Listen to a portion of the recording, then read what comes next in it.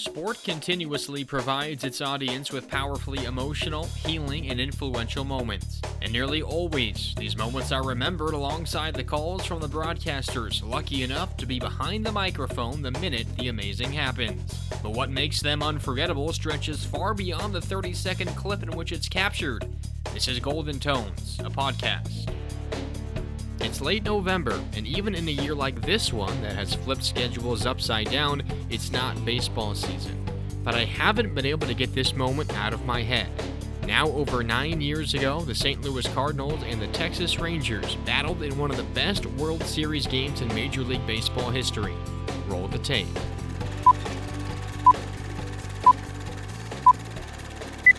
Freese leading it off. Crowd in a frenzy. 3-2, a swing and a high fly ball. Center field. It is gone! David Freese, who tied it in the 9th, wins it in the 11th. In one of the most remarkable, improbable baseball games you will ever see. And there's going to be baseball here in St. Louis. Game 7 tomorrow night. That's Dan Shulman, who at the time was calling his first World Series for ESPN Radio. And on the night of October 27, 2011, the Cardinals and Rangers played Game 6 of the World Series in St. Louis. The game ended on David Freese's walk-off home run in the 11th inning, as you just heard. But this game took more twists and turns than a cheap garden hose. So how did we get to the bottom of the 11th inning? Well, first of all, the Texas Rangers, 1 year after losing in the World Series to the San Francisco Giants, fought their way back to the Fall Classic, searching for their first title. The Cardinals won Game 1 3-2, but the Rangers tied the series with a 2-1 win in Game 2, thanks to 2 runs in the top of the 9th inning. St. Louis took a 2-1 series lead with a 16-7 win in Game 3, led by Albert Pujols' 5-for-6 night with 2 singles, 3 home runs, 4 runs scored, and 6 RBIs. He became just the 3rd player to ever hit 3 home runs in a single playoff game. Pablo Sandoval has since become the 4th to do so, joining Pujols, Babe Ruth, who did it twice, and Reggie Jackson. Texas stifled the Cardinals' bats in Games 4 and 5, though, limiting St. Louis to just 2 runs in the 2 games combined. The Rangers won Game 4 4-0 and Game 5 4-2 to earn a 3-2 advantage as the series shifted back to Missouri. Game 6 was postponed from October 26th to the 27th due to rain. Perhaps the extra day of rest helped each team's offense, because the Cardinals and Rangers combined for 19 runs, 28 hits, and 6 home runs. Texas scored first, pushing 1 run across in the top of the 1st inning. Lance Berkman gave St. Louis the lead in the bottom half of the inning with a 2-run home run. Then the Rangers evened the scoring with a single run in the top of the 2nd frame. And that would be the theme of the game, short-lived leads. The 3rd inning was the only inning of the game that did not feature at least 1 run scored. Both teams scored in the 4th, and Texas took the lead in the 5th. Then the Cardinals tied it in the 6th, only to allow 3 Ranger runs in the top of the 7th. St. Louis scored 1 in the bottom of the 8th, and therefore needed to score twice in the bottom of the 9th to extend their season. With 1 out, Albert Pujols, in what very well could have been his final at-bat as a Cardinal, doubled off Neftali Feliz. Lance Berkman then drew a walk. With runners on 1st and 2nd and 1 out, Feliz struck out Alan Craig. Enter David Freese, who committed an error earlier in the game that cost his team a run. Down to his team's final strike, Freese lined Feliz's 1-2 pitch over the head of a leaping Nelson Cruz in right field. The ball bounced off the fence and rolled back towards the infield. Pujols and Berkman scored on Freese's game-tying and season-saving triple. The Rangers kept Freese from scoring to send the game to the 10th inning, tied at 7. The Rangers kept Freese from scoring to send the game to the 10th inning, tied at 7. Then, after an Elvis Andrus single, Josh Hamilton, the reigning American League MVP, hit a home run to once again give Texas a 2-run lead. In the bottom of the 10th inning, the Cardinals again needed 2 runs to extend their season. Daniel Descalso and John Jay singled consecutively to begin another rally. Without any position players left, pitcher Kyle Lohse bunted and moved the runners to 2nd and 3rd.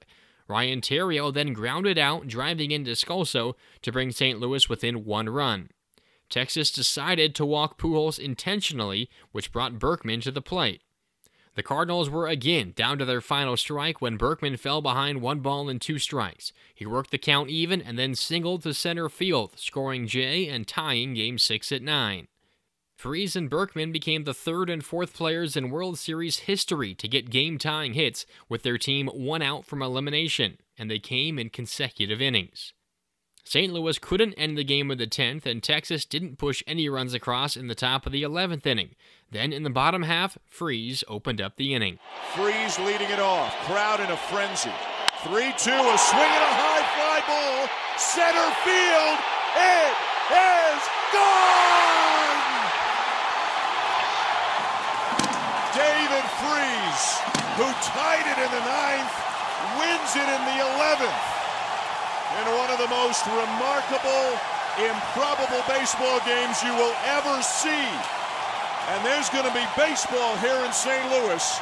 Game 7 tomorrow night.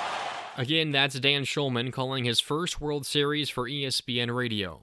Freese's heroics helped the Cardinals become not only the first team to come back from deficits in both the 9th and 10th innings of a World Series game, but also the first team to score in the 8th, 9th, 10th, and 11th innings of a World Series game. And Shulman starts this call with a quick setup. He's mentioned the score earlier, so he leads into the next pitch by quickly mentioning that Freese is leading off and that the count is full. In fact, Shulman's mention of the 3-2 count actually comes just after the crack of the bat. He's just a bit behind the action here, because generally it's better to announce that a pitch is coming as the pitcher is in the middle of his motion. Perhaps Shulman's mention of the St. Louis crowd being in a frenzy is what pushed him off schedule for just a moment, but he did catch up quickly, and more on that later. But I enjoy Shulman's decision to describe the crowd. First of all, in moments like this, even before Freese swung the bat, the crowd, the scene, the noise, it's also incredibly important. We've talked on here before about how valuable it is for broadcasters to take a step back and let the fans come through on the air. We've discussed that in relation to a highlight play, such as Michigan State's win thanks to Michigan's mishandled punt in Episode 1. But here, when Shulman mentions that the crowd is in a frenzy, it's before the next play, before the potential highlight. In the moment, it serves as good secondary information in a broadcast.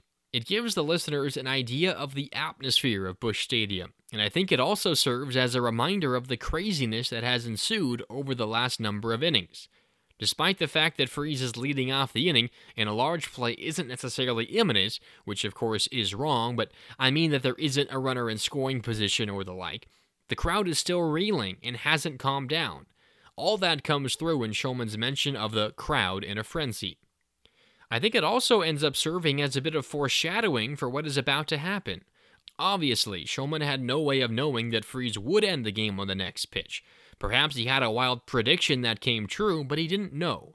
But Shulman mentioning the crowd being in a frenzy in that moment makes me think as a listener, oh wow, if this is what the crowd sounds like right now, imagine what they would sound like if the Cardinals actually win this game. What if they win this series? The listener, of course, would find out soon. But listen again to just the beginning of this call, and note how, potentially because of his mention of the crowd, he's a split second behind as the pitch comes in. Although, given what happens next, it's not an issue. Freese leading it off, crowd in a frenzy. 3-2. Again, you can hear the crack of the bat just as Shulman begins saying the count. So as a starting point in this highlight, he's just a smidge behind. But Shulman quickly makes up ground as the ball sails towards deep center field. Swinging a high fly ball, center field, it is gone! These next couple of points work hand in hand, but first of all, it's clear that Shulman's tone shifts here. He began the call with a sort of nervous yet anticipatory energy, as if he's patiently waiting for more insanity in St. Louis. But as the ball leaves Freese's bat, Shulman's tone becomes 1, more excited, and 2, more measured. You can tell that Shulman, as he tracks the ball, is timing his words so he can declare that it's a home run at the exact second the ball lands over the fence. He's able to do this by immediately identifying the ball's path through the air. He sees Hamilton, the center fielder, move back towards the track and knows this is a walk-off home run. As a result, he, likely subconsciously, chooses his home run call, whether he says home run, gone, outta here, or any other variation, and makes sure he says it at the second it's confirmed, no earlier, no later. Listen again to this portion of Shulman's highlight and keep an ear out for how quickly Shulman identifies the home run, how he times his words with the flight of the ball, and screams gone at the same second as the Busch Stadium crowd loses their collective mind. Swinging a high fly ball, center field, it is gone! I'm not sure there's a better example of a broadcaster reacting at the same moment as the crowd than this. I can't help but be amazed by how perfectly Shulman timed his call with the flight of the ball off Freese's bat. And this has been apparent in every episode so far, but this highlight in particular is really making me miss full crowds at sporting events. Hopefully we will be back to that soon. Shulman obviously correctly identified Freese's hit as a home run, but it's still a bit of a risk to do it that early. Could you imagine if after Shulman began pacing himself and preparing for the big reveal, only to have the ball bounce off the wall or worse, to have Hamilton somehow make the catch? I'm sure that Shulman would have recovered well, but it would still be a frustrating moment for any broadcaster. In fact, just 2 innings earlier on the Freese game-tying triple, you could tell that Shulman wasn't 100% certain if the ball got over Cruz's head, if it cleared the fence, or if it was caught. Had Cruz caught the ball to end the series, perhaps Shulman wouldn't have been thrilled with his call because of just a moment of uncertainty. But that was not the case here in the 11th inning. He knew immediately, and as a result, the call benefited. And suddenly, his starting point, a fraction of a second behind the action, was gone. Shulman then pauses for a few seconds before continuing the call as Busch Stadium descends into chaos. David Freese, who tied it in the 9th, wins it in the 11th. As we talked about earlier, it's important for broadcasters to let the crowd fill certain moments, and Shulman did that here. Maybe he also needed a bit of a breather, because I've watched and listened to a number of Dan Shulman broadcasts, and I'm not sure I've ever heard him get as loud as he did here, and of course it's well worth it. Or perhaps he needed a moment to gather his thoughts and fully comprehend what he just witnessed, while also preparing for what to say next. It's likely he paused just to let the crowd fill the ears of the listeners for a few moments, but it's certainly possible the pause served multiple purposes, and it definitely could have helped Shulman too. After the pause, though, he got back to it. Just as he did by mentioning that the crowd was in a frenzy before the pitch, Shulman reminds us of the craziness that has transpired in this game by telling us that Freese tied the game in the 9th before, of course, now winning it in the 11th. Obviously, actually saying it is what matters, and Shulman did that, but you can also feel the incredulousness in his voice, especially in the way his baritone voice churns out the words tied and wins.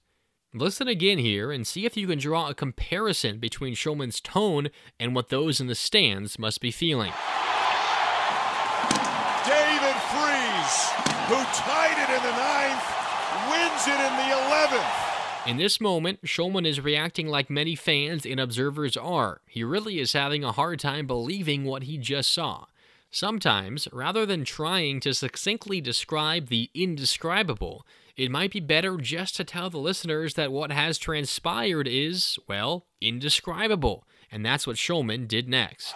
In one of the most remarkable, improbable baseball games you will ever see. Shulman's description is appropriate. It's argued and believed by many that Game 6 of the 2011 World Series is one of, if not the greatest baseball games of all time, considering the stakes.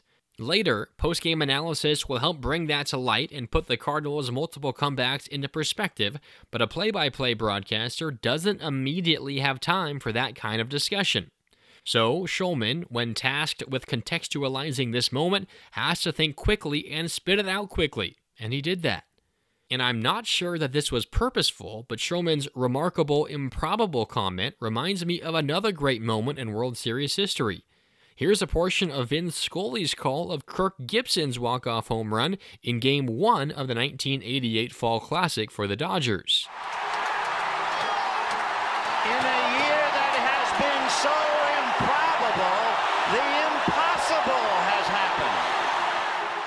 These two calls are certainly different, and there are only a limited number of synonyms for improbable, but whether or not that was a conscious decision by Shulman, and by the way, I'd guess it was not, this does still work as an homage to Scully, who will be remembered for years to come for calling moments similar to the one Shulman called on this October night. Gibson's and Freese's walk-off homers were improbable for different reasons, but they were still both home runs that won World Series games, a rare occurrence.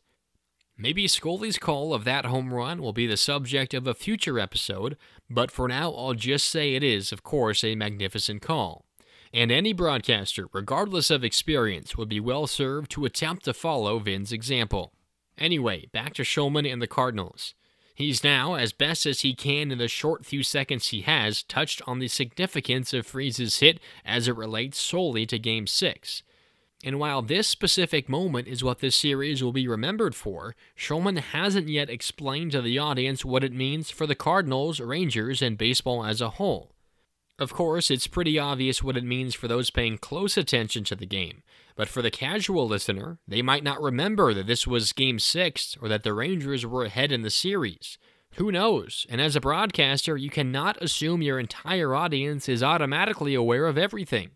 So, as a result, Shulman then announces how Freese's home run affects the future of the World Series. And there's going to be baseball here in St. Louis, Game 7 tomorrow night.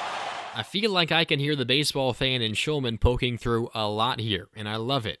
As he says that there will be more baseball, it's almost as if the fan in him is celebrating.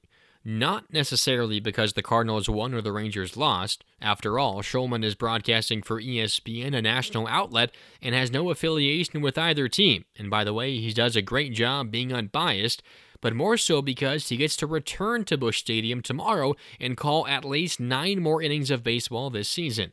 I enjoy hearing a broadcaster's love for the game bleed through, and it certainly is bleeding through here. And then, as Shulman wraps up the call, telling the audience that Game 7 will take place tomorrow night, I think I can hear a cautionary tone in his voice. Not cautionary in the sense that anyone is in any danger, but cautionary in the sense that Game 7, if Game 6 is any indicator, will likely not be for the faint of heart. It's almost as if he's telling the ESPN audience, if you thought this one was fun, buckle up, because we're doing it all again tomorrow in a winner-take-all game. And with how well Shulman nailed this call, I can fully understand why he'd be excited to put on the headset one more time and call a Game 7 to wrap up his first ever World Series. One more time, here's how David Freese's walk-off home run in the 11th inning of Game 6 of the 2011 World Series sounded on ESPN Radio. Freese leading it off, crowd in a frenzy. 3-2, a swing and a high fly ball, center field, it is gone!